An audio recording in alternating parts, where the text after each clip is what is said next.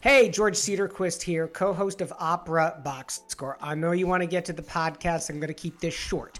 As we get ready for season 6 of the OBS launching September 14, we're asking for a few bucks to help keep the show going.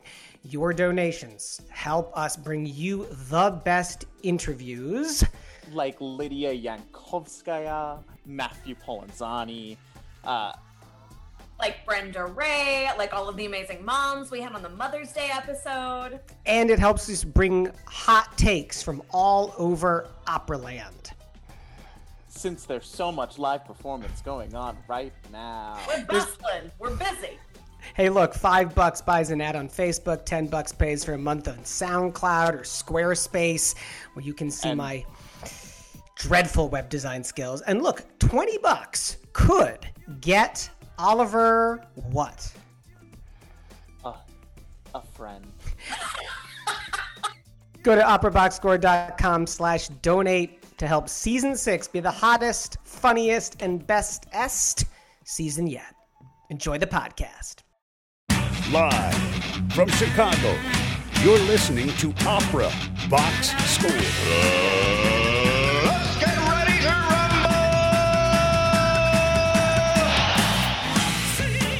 Wherever you are, however you're listening, welcome to America's Talk radio show about opera, period. From the Ravenswood studio on the north side of Chicago, I'm your host, George Cedarquist, joined this week by Matt Cummings and Ashley Hardgrave. All right, tonight, or whenever you're listening, we go inside the huddle with baritone Daniel Belcher to talk about singing in these surreal times, about a new online vocal program that he's part of, and we'll ask him, when was the last time he watched sports on TV? 2-minute drill, got some advice on how to show appreciation in the opera house, if you're in an opera house during the pandemic. This is for Oliver, not even on the show tonight. The U.S. Open, I think it kicked off today in Flushing Meadows, New York. Anybody watching? Who's ready? I am not watching today, but I will be watching a little bit later this week. Although I do lean on Oliver and you to be my knowledge base on this, because I am fair weather at best when it comes to tennis. I've really grown to love tennis. Wimbledon for me is one of the highlights of the sporting calendar. Crushed, of course, that was canceled earlier this summer. I've been teaching the kiddos tennis this past few months, and I'm going to sit down with them and see if I can get it on terrestrial television. That's so cute. Ashley, what else is in your sports world? Go Bucks, go Sox, go every single team in the WNBA. I can't believe I'm saying this about professional sports, but let the women do the work. Have you seen their activism? It's amazing. All right, let's talk some opera. Huddle up. Let's go inside the huddle. Grammy Award-winning baritone Daniel Belcher has performed in many of the world's music capitals, including Paris, London, New York, San Francisco, Berlin, Stuttgart, Amsterdam, Geneva, Madrid, Toronto, Montreal, Tokyo, Seoul, and Houston. With a repertoire of more than 80 roles, Belcher has championed roles from the Baroque to those composed expressly for him. Daniel Belcher, welcome to the show tonight. Oh, it's great to be here, guys. Thanks. And you go by Danny as well? Yeah, call me Danny. Absolutely. Fantastic. It is so great. Sorry, hang on a second. We're recording on Zoom. Is this like Zoom bombing? There's somebody who also like just showed up on Zoom. What is this? Who's that guy? He looks familiar. George, do you remember? Oh my God. Is that a ghost? It's the ghost of Tobias Wright. Toby, that's it. Okay. They say any press is good press, but did you really have to say Zoom bombing, George? You know, I was at a meeting of the aldermen in my ward here in Chicago, and somebody Zoom bombed the alderman's big address to the ward. Whenever we were watching it, and this guy pops out, and he's like, "Hey, is this algebra class?" And then he showed some footage of something which is algebra. It's definitely illegal in Alabama. I'll tell you that. Sweet. Danny, anyways, thanks. Good to see you guys. It's great to see you. Danny, what's it been like in this pandemic as an opera artist? Give me a highlight. Give me a low light. Ooh, there's actually a lot of both. And I loved it when Matthew gave a shout out to Lydia. I was working with her at Minnesota Opera on a world premiere, Edward Tulane, when we were getting ready to go to our final room run through. And that night they said we'll all be going home the next day. So we kind of my last drink and dinner with someone was actually with Lydia, and we were all raising a glass to the next time we'd be able to be together and performing. So I just love that shout out. She's a remarkable artist and human being. Talk me through the moment in that room when that announcement was made. I mean, we all saw this tidal wave coming. There you are, poised to make art. That goes down. What are people feeling? It was rather surreal because, we would all be back in the hotel, watching everything that's going on and talking with friends in Europe. And I had a former presenter friend that I worked with in Tokyo, who actually lived in the Wuhan province, and everyone, and Italian friends that were saying, guys, this is going down. This is far more real than you guys on the other side of the water are making this appear. And boy, were they right. It was fascinating because we all went to rehearsal that night, and we knew the company was really trying to forge ahead and was trying to make it through our production. 2 hours before our room run, we essentially got shut down by the city and the city government because of the theater. And so it was literally the first time the entire team for the production was assembling. So finally we had the librettist, the composer, the entire design team, all the production staff, all the chairs were out and everyone was ready to go. And Ryan gets up and gives a speech and says, we're going to reconvene on this project in hopefully a couple years, and was kind of like Godspeed, and let's collectively hang in there. And so, there were a few tears shed, but I have to say the resolve from everyone was really quite strong. And then the pang of uncertainty that kind of washed across the room as we were all looking at, summer work, fall work, contracts that we were holding on to, new projects that were in development, new works. And then it's kind of one after another, we're slowly being ticked off of the charts for this year and either rescheduled or kind of left in limbo. We knew this was going to be a lot longer than we saw in that moment. And so I have to say the pain was really palpable, but I was lucky that we could share it collectively. Meanwhile, my wife was in Florida, Kathleen, and she was directing in rehearsals to direct a Rigoletto for Florida Grand. And they still weren't making decisions. And so theirs was shut down a few days after ours. And, kind of like everyone in the industry was always remaining hopeful, like, well, when can we get going again? When can we get going again? Well, now we know where we are. So I remain hopeful. I still have a couple things on the books for this year.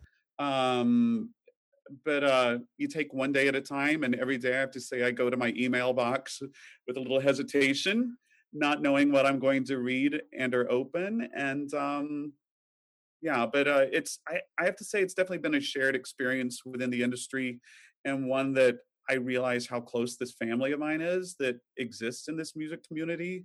And whether it's the performers, whether it's the company, the companies administratively, whether it's the patrons, and I just feel like we really are going through this together, and it's not easy. It's really not easy. Danny, it's Toby Wright. Thanks again for being on the show. Of course, man. You mentioned the opera family, and thank you very much for now being a part of the Opera Box Score family. Maybe we'll put you in the Hall of Fame later. A lot of singers right now are searching for an identity, searching for a purpose, searching for work. As a singer who's, constantly booked, is in demand, but also has another passion, I'd be curious to know a little bit about what you're doing with your time right now. I'll let you talk a little bit, but one of your passions is education. And is this a happy accident, or is this all part of your plan as a singer for world domination to also be a great teacher? It's absolute domination. There we go. Good. And I'm just kind of hanging on by my fingernails daily to see how I do. But I haven't heard anyone yet, so small victory. You say you haven't heard anyone yet. Yeah, no one's bled. No singer has bled yet. So just talk a little bit. I'm just going to fill in the audience. You recently announced, recruited for, and launched a diploma program at William Jewell, along with your wife, Kathleen Belcher. Can you tell us a little bit about what that's been like, and what it was like starting a program from scratch during a pandemic? Yeah, it was, we were collectively very excited. And I went to school at William Jewell College. It's a small liberal arts college in Kansas City, Liberty, Missouri, and happens to be the curator of one of the great art series in the world called the Harriman Jewell series. And in many ways, that's kind of how I was exposed to classical music when I was a wee lad. And we started talking about 18 months ago about what we could create. And I said I didn't really feel like what I could do or what I had to say would fill in kind of the normal just undergrad programming. And they said, well, what would you like to do? So Kathleen and I were collectively going, when I sing at a company and I work often with young artist programs, and I was asking not only the artists, but the companies, what's missing?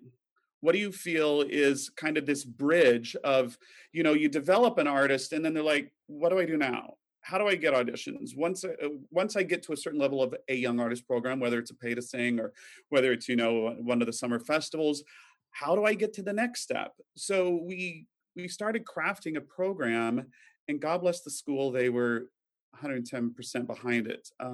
It essentially just focuses merely on performing. It's 2 voice lessons a week, coachings, one-on-one acting classes that Kathleen does. It's all essentially one-on-one, and then performance seminars. And these seminars, this was what a lot of kids were saying was, one, if I get an audition, it's like 5 minutes and there's 700 of us auditioning for 24 spots in the summer festival. So we thought, well, what if we bring the auditions to you? And they're not just auditions, but it's you getting a chance to really know this person within the industry and them getting to know you. So in the fall is Greg Carpenter from Opera Colorado, Gabe Pricer from Opera Orlando, Brad Truxell from Lyric Opera of Kansas City. Oh gosh, here I am. This is terrible. Garnet Bruce from Opera San Antonio, Roberto Kalb, who's coming from Opera Theater St. Louis, and they'll come in for 3-day residencies. And the kids will each have, the artists, I should say kids, the artists will each have 30 minutes to sing through this stuff, 30 minutes to go over the materials, where this person sees them going, a public masterclass, and then a Q&A. So, and it's all spread out over 2 days, so that when they leave, when the artists leave after 2 years, they will have developed, or at least initiated 20 relationships within the industry. There's one goal, is that we're able to put them into a young artist program when they leave. Not kind of, we can't go from there. If we can put them directly into the career path, well then, heck yes, absolutely. Also, the final step that we added was, what do we do after they're done with the program? And this is modeled on the Sullivan Foundation, which years ago I was lucky enough to get a grant from. And I'm not sure if your listeners know, it's a wonderful foundation in New York. You audition for it, there's an initial prize money, but what they do that no one else does, 5 years of career role preparation grants. So into the Jewell program, we've woven in 3 years, where if the artist gets a contract within the Young Artist program, say it's their first Barbara Seville, even if it's to cover, then we send them money to continue lessons and coachings past Wow. the program, so that we can, really connect the dots into the industry. And we literally launched you and I talked about it in February, but we launched the recruiting March 1st. And how did that go? What was the reception initially? What was the application process like, well, volume-wise? Besides the fact that I think I threw up in my mouth about 10 times, it was shockingly good and supportive. The program is purposefully small. We max out at each class, it's 6 artists. So when it's at maximum occupancy, it's 12. That's as full as it gets. We want to keep it small, so that there's a lot of individual attention, and whether it's colleagues in the business or other teachers or singers we've sung with and Kathleen's directed, they started identifying singers of theirs that they thought would be a perfect fit. And by God, we got 6 plus having alternates. And we were able to fill it by May 1st and convince them to keep doing work at this time, as opposed to taking a year off or taking 2 years off. And what I think they're finding already after 2 weeks of work is that they're going to use these 2 years, um, so that when they come out of the program, hopefully whatever our industry looks like at that point, they're ready to jump in. And we're really excited. And each of the artists here is passionate. And at different stages, we have 3 post-baccalaureate, 3 postgraduate, 3 postmaster. So the levels of performing, the levels of maybe vocal prowess, technical prowess, are at different levels, but that's fine. That's where each of them are, and we take them at their level. And so students committed knowing that this was going to be an online experience. It's not online. We're actually we're face to face. Talk us through some of the logistics of that. Yeah. So what the scheduling is rather tricky, and we're actually what we had planned, and it's kind of the way the schedule worked out, is that the opera is happening. Our first opera is literally in rehearsals right now, and has been for a week. We're doing Così fan tutte, which is an ideal piece for 6 artists, and we were like, how are we going to make this work? We can't do it in the theater. Once we realized, we're going to have to distance, we could have 40 people in the theater. Then what do? Well, we decided to move it outdoors. And we have this wonderful acoustically designed space on the campus here at William Jewell, which is kind of like a little Glyndebourne Garsington hill. And it's called the Trotter Arts Plaza. And it literally you don't need mics. They sound like cannons from the space. And so we are rehearsing indoors. All of the staging is socially distanced. They all rehearse in masks.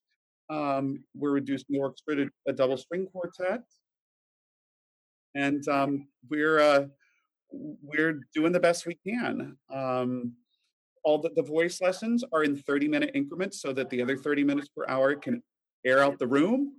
We all leave so that the air can recirculate in the building. So that's why I say, scheduling wise, it's getting a little tricky, because today I taught for 7 hours, but only 3.5 of those were actually teaching. We do have one guest artist. We didn't have a Ferrando for the program. I should have called Toby. But we brought in a guest artist. Out the game. I'm out. Oh, you're not. But we met him at Chautauqua Opera 2 summers ago. He just finished his master's at CCM, and he, like many people in the business, didn't have any things coming up this fall. And I said, I think Ferrando would be a great role for you. Why don't you come work with us? And God bless him, he did. So in addition to your work as an educator and your passion for it, you also are possibly the most prolific go-to baritone for new works. Can you tell us a little bit about how you got started down that pathway, and what it's like to be like a world premiere singer? Well, first of all, yeah, thanks, Matthew. New music found me, in all honesty. My first world premiere was Houston Grand Opera, was Michael Dougherty, his Jackie O. And they actually, I did my 2 years in the training program at Houston Grand Opera.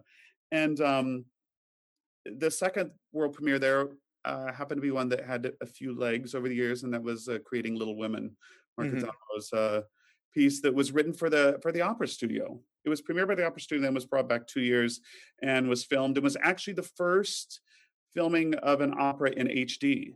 That great performance is the first HD, and we recorded it. And from there, can I share a funny story about this, Danny? Oh dear God. Oh, well, it's not about your performance. Well, it is kind of about your performance, actually.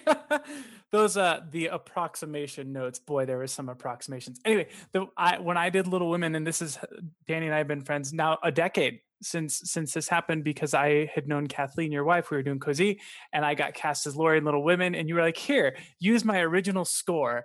And so that was like the biggest thrill ever. Is like, you let me use your original Mark Adamo like etched in score, and I was like, "Oh my God, I am on the shoulders of giants." Anyway, continue with your answer. Thanks for letting me finish. The shoulders of giants. And you know what? You mentioned that, Toby, and I actually hadn't spent much time in the score in a while. And IU, Indiana, is doing Little Women this fall, but what they're doing with Barbara Seville and that is that there'll be no audience. It will be streamed, and they have to perform in masks. It will be staged in masks. But I worked with a baritone who's singing John Brooke, and we worked on it. And I had to tell him, the urban legend of the B flat. But anyway, with new music, it's not an urban legend; it's a real thing. One kind of spilled into the next, and it's really become my true passion. And the Edward Telling was going to be my 18th world premiere in about 23 years of doing them. So the nice thing was I had one almost every year.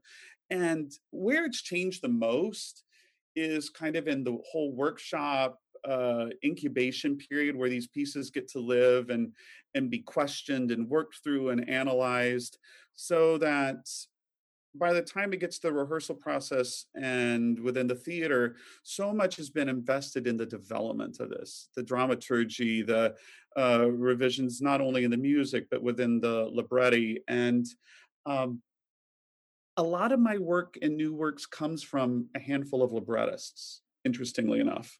And particularly Mark Campbell and Royce Favreck have they just keep throwing things at me and introducing me to new composers. And then I kind of put it out there. So like if David T is listening, I keep saying, okay, David, I want to do something here. And he's like, well, we got to make that happen. But it's a really exciting time, even right now, for new music. And I think companies, if anything, dare I say, is they're looking forward, they're being more risky in the contemporary repertoire than kind of within the standard. And this is what's going to be really interesting to see how all things settle in the next year and where we go industry wide. And one other thing that really stands out to me is in a world that's kind of pivoted away from studio recordings, you have quite an extensive discography, in part because of how many new works you record. Can you tell us a little bit about, what is that process like compared to preparing for a live performance, and how does it affect your live performances from the experiences that you've had making these studio recordings? Yeah. In all honesty, I've only 2 of the ones that I've done were studio. Most of them are live recordings that are recorded in live performance, and then they do it over 3 or 4 performances, and then they kind of edit via that. The one that the work of Kaya Sarriaho's, L'amour de loin, and then a chamber piece she wrote for me, and a flutist, Camila Hoitenga. Those were really extensive studio times. And so I never really, until we did L'amour de loin, I never really spent that much time in a studio. And we recorded over 4 days, 6 hours a day at the Harmonia Mundi Studios. And that kind of process was really intimidating, slightly terrifying, and at the same time quite wonderful. I was completely removed from orchestra, chorus. I literally had headphones on and was in a sound booth. And so I have the engineer on my right ear, I'd have Kent Nagano on my left ear, and then Kaya would chime in. And to be doing huge scenes and not be with any of the people I'm singing with was rather daunting. And Toby, I don't know if you ever knew this. When we did L'amour de loin, the soprano did not record. I've never even met the soprano that I sang a duet and a trio with. She was recorded 2 years later. That's crazy. Wow. Yeah, I did not know that. That's wild. Yeah, and then I was hoping when it was nominated for Grammy Award that I would meet her there. And then we won, and Kathleen and we were at the awards, and she's like, is anybody else here? And I said, I have no idea. And I was the only one there. And so I've still never met the soprano that... Well, you guys won a Grammy together, so who cares? And we're literally in these... this is the astonishing thing, that we were able to do this. And we recorded in 2006, and then she was put down in 2008 and was released in 2010. But most of the others, Matthew, were recordings of live performances. So in that aspect, you don't have as much control. You don't have a chance to correct and buff and polish. There's such a thrill in live performance. And I always tell singers that I work with, I'm like, try and find recordings of live performances that might be slightly imperfect. And that ah vowel on that pitch may just not be quite what it is, but it's kind of recording a moment in time, Right. Yeah. snapshot of the moment. And so I love being able to do the recordings of live stuff. So, Danny, as this is a talk radio show about opera in a sports radio format, it's time for me to ask you one of the more important questions of this interview. Haha. When is the last time you actually watched sports? It would actually be yesterday. I watched a little bit of a Royals game, which the Royals are pretty not good right now. But I wasn't going to say it, but the 2 years that we were out of Kansas City, I was on faculty at Florida State for 2 years. Were the 2 years they won the World Series. And so I think I put it all on me because I'm that sports fan that if I don't wear the jersey, then they win. The day I wear the jersey, the Chiefs lose. You know, that's my psyche. And Danny and I are both Chiefs fans, just so everybody knows. Yeah. We know, Toby. We know. And again, last year when they won the Super Bowl, where was I? Not in Kansas City. So, Danny, how many weeks is the NFL season going to go before it all collapses in on itself? Oh, there is the question for. Ashley thinks 4. Oh, Matthew thinks 3. I think that's rather optimistic. Even that, yeah. We're fielding. It's like 8-man football. We're going to be like rural America with 8-man again. Exactly. It's going to be like pre-Walter Camp where there's no forward pass.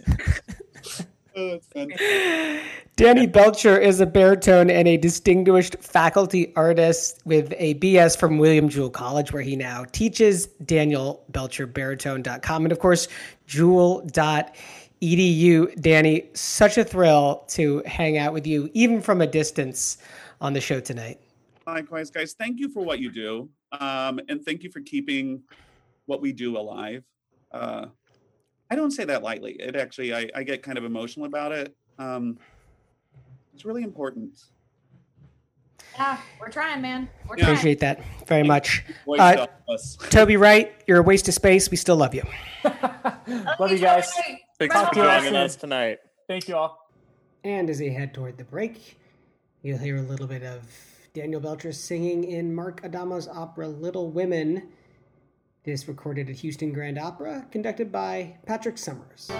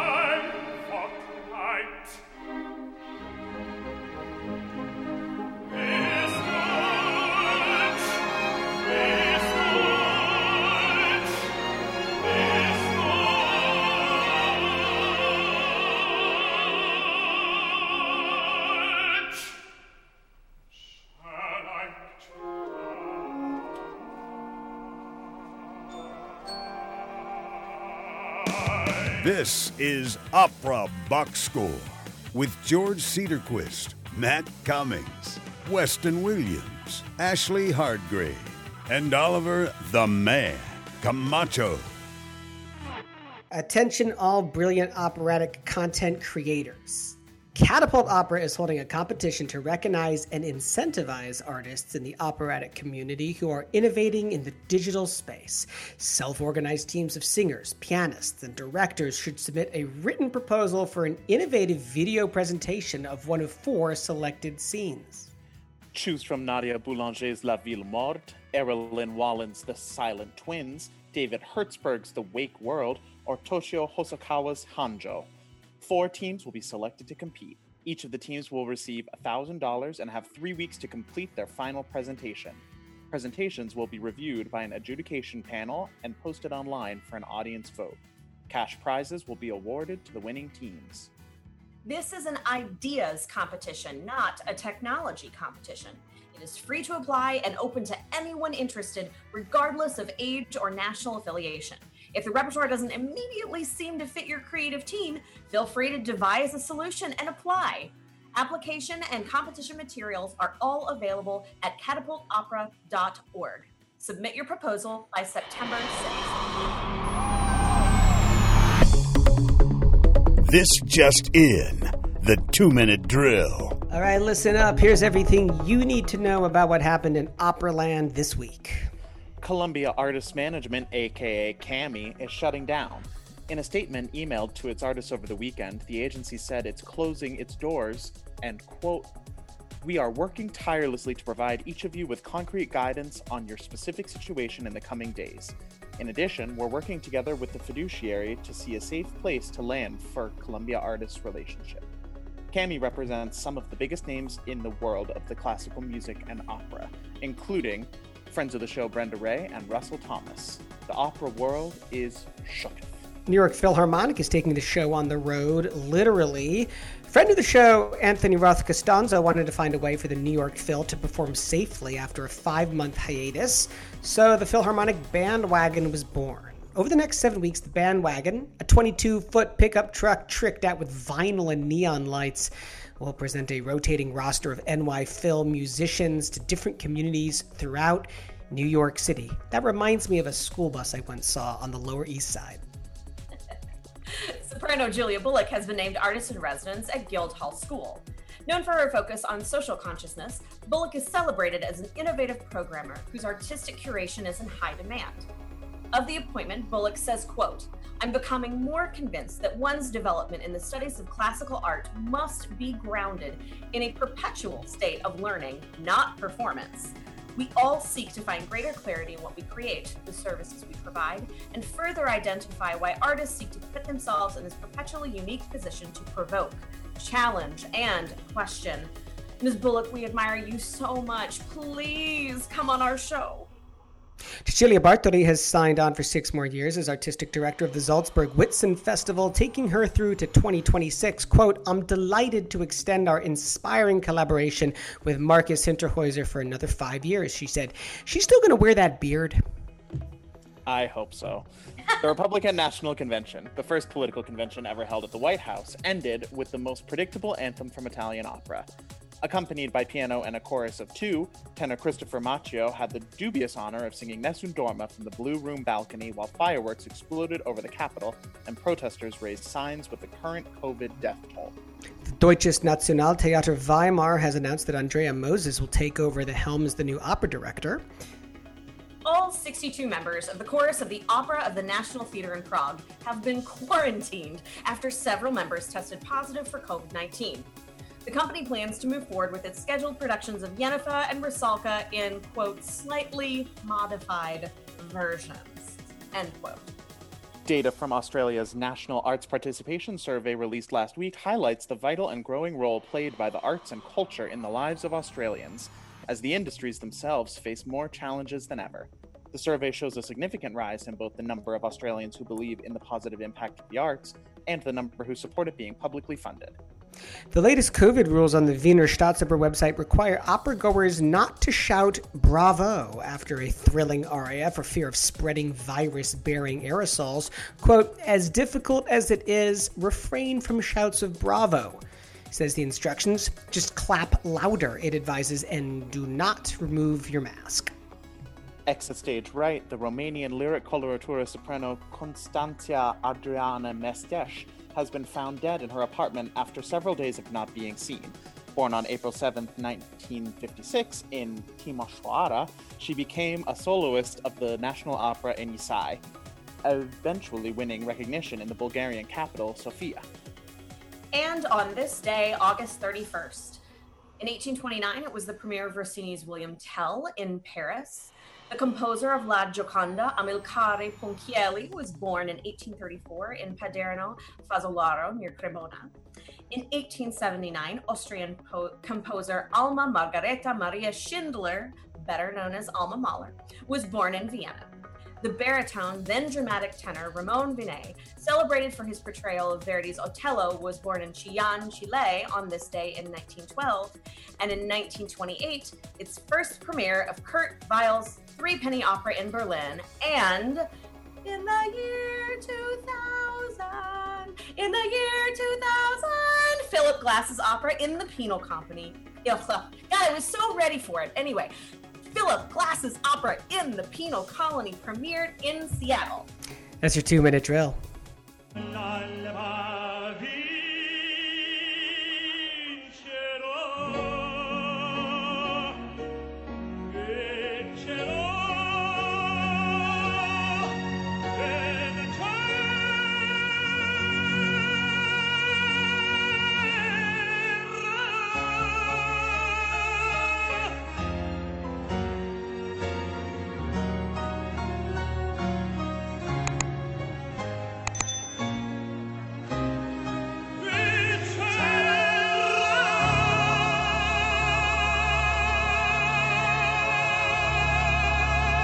That's probably about as much of that as I think I can take.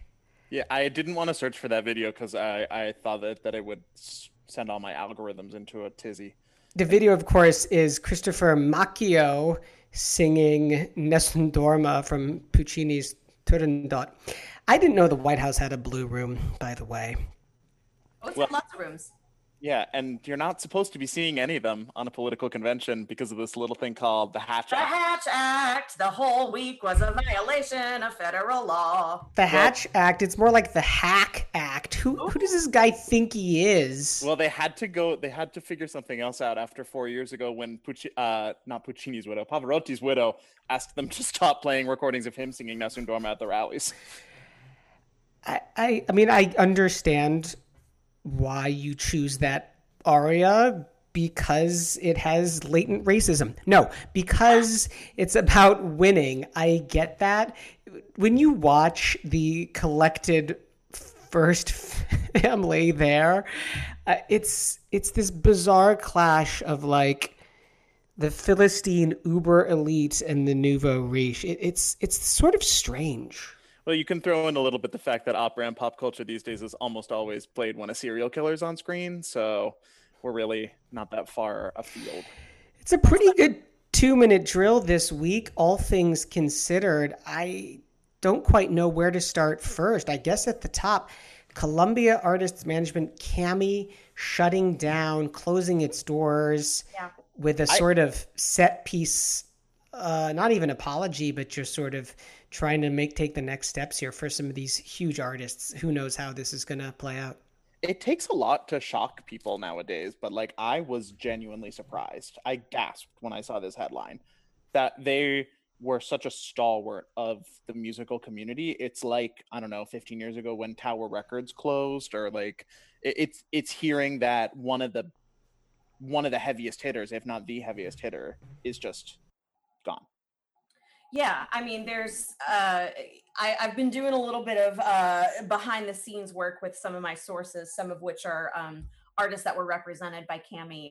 And the sort of word on the street has been that the original plan was for this announcement to come out today, on the day that things were supposed to be done, because they had artists on stage overseas in Europe, and they didn't want people finding out about this like as they were going on stage or right before they went on stage. But as we know in this world, leaks happen, and so they ended up having to send the message out to their artists sooner than they would have liked. And it's, I've been thinking a lot about this because yes, you're right, Matthew. It's incredibly shocking, considering this is one of the big dogs. I mean, the singers of A houses right now, you know, a quarter to a third of them are represented by this huge organization that is now no more. And it's so sad. Like, you go to the CAMI website now, you don't know who any of their artists were because all of that stuff is gone. And now there's just a black screen with white text. There are a couple of typos, but I'm sure this was put up very quickly and with a lot of emotion. But yeah, I mean, I have a question for you guys. You know, we've had this representation of these really big firms that have, you know, 40 to 60 singers and 25 conductors and a couple of stage directors. Do either of you think that this sort of going down of the big firms is going to allow, when the dust settles and hopefully when we get back to something that has a little more of a semblance of a public performance career, is this going to be the new era of boutique firms popping up? Well, you look, everything else in our lives is hyper local now, right? We've got hyper local brewing, we've got hyper local food. I've always believed that our art and our opera should be hyper local. I see no reason why, if we're starting to move away from a global traveling set of artists, that our agencies can't also be hyper local as well. You know that all the boutique agents are going to be hustling over the next couple weeks because they've got some opportunities that maybe just fell right into their laps.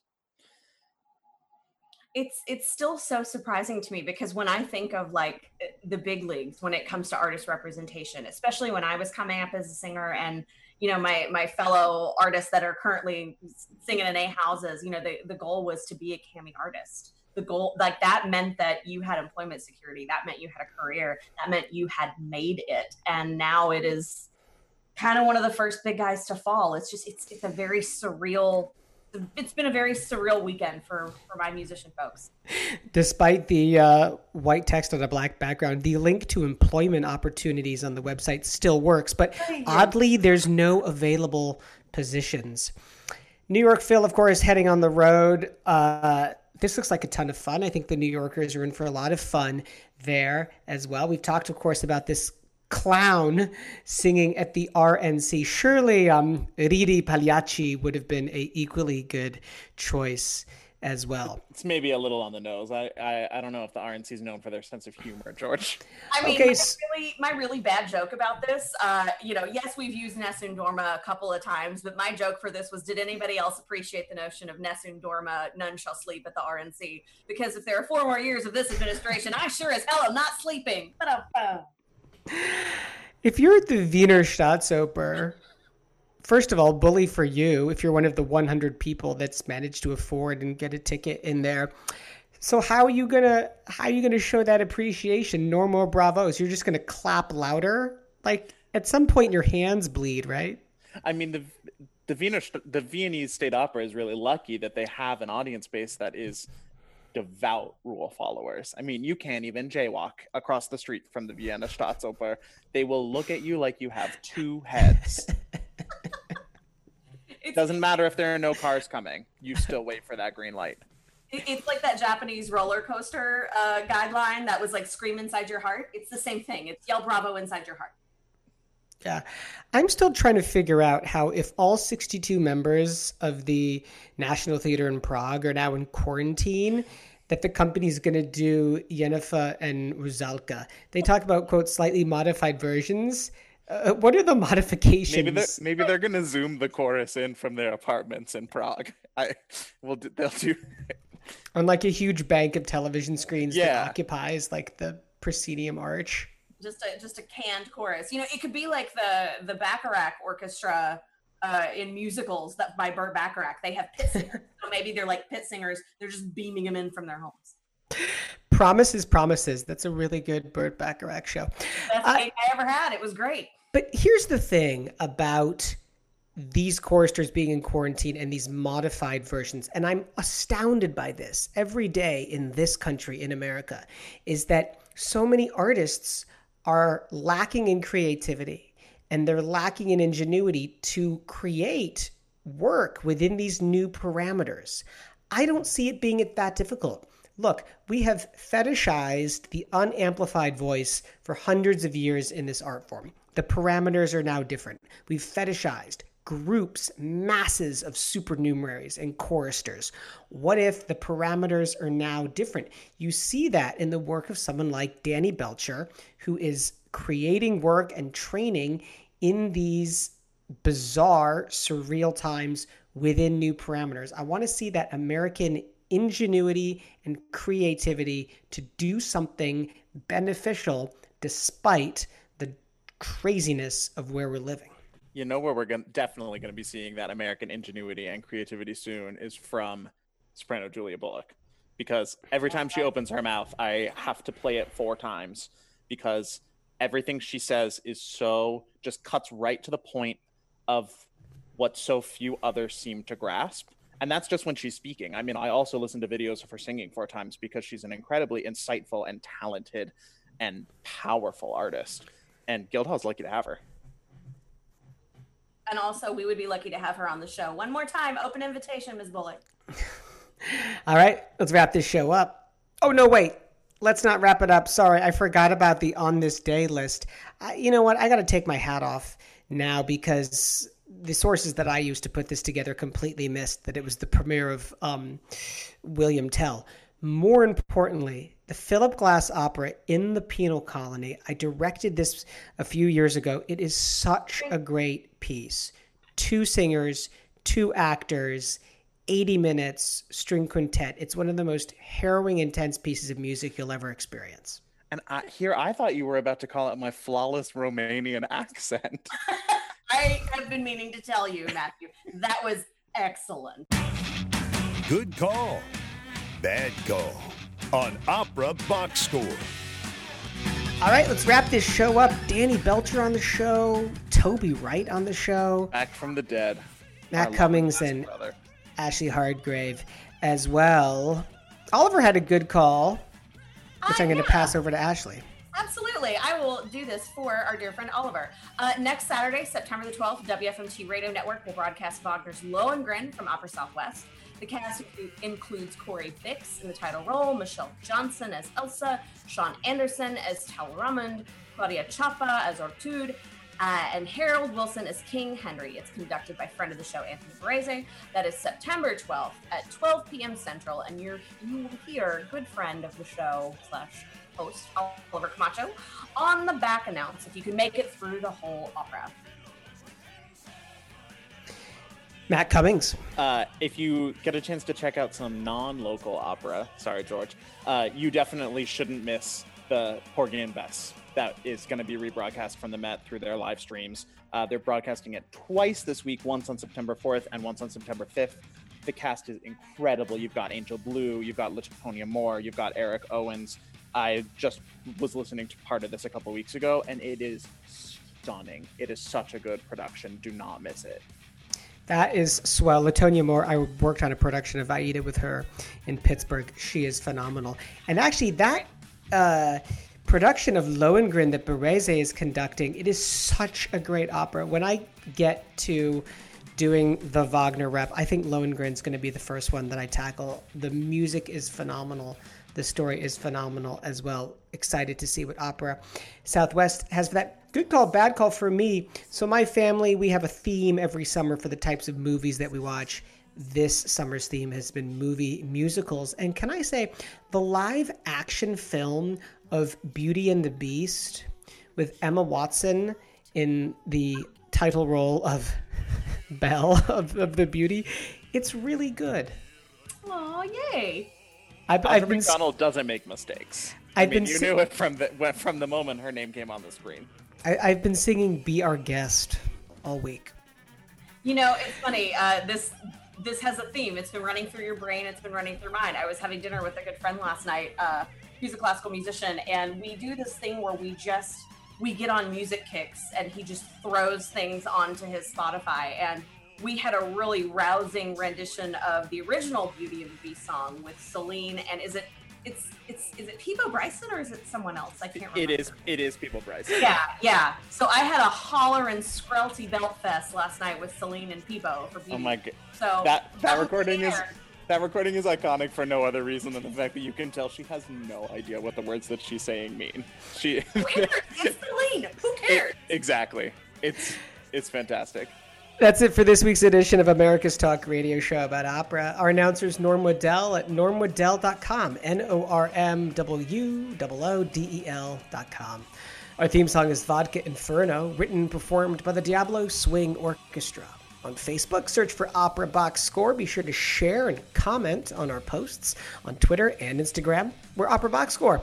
And this podcast version of our show is available wherever you get your pods. The views and opinions expressed on Opera Box Score are solely those of the show's creative team. Any rebroadcast, reproduction, or other use of the accounts of this show without the express written consent of Opera Box Score would be totally cool. The creative consultant for Opera Box Score is Oliver Camacho. For Matt Cummings and Ashley Hardgrave, as well as our guests, Danny Belcher and Tobias Wright, I'm George Cedarquist, asking you to continue the conversation about opera at your own national convention.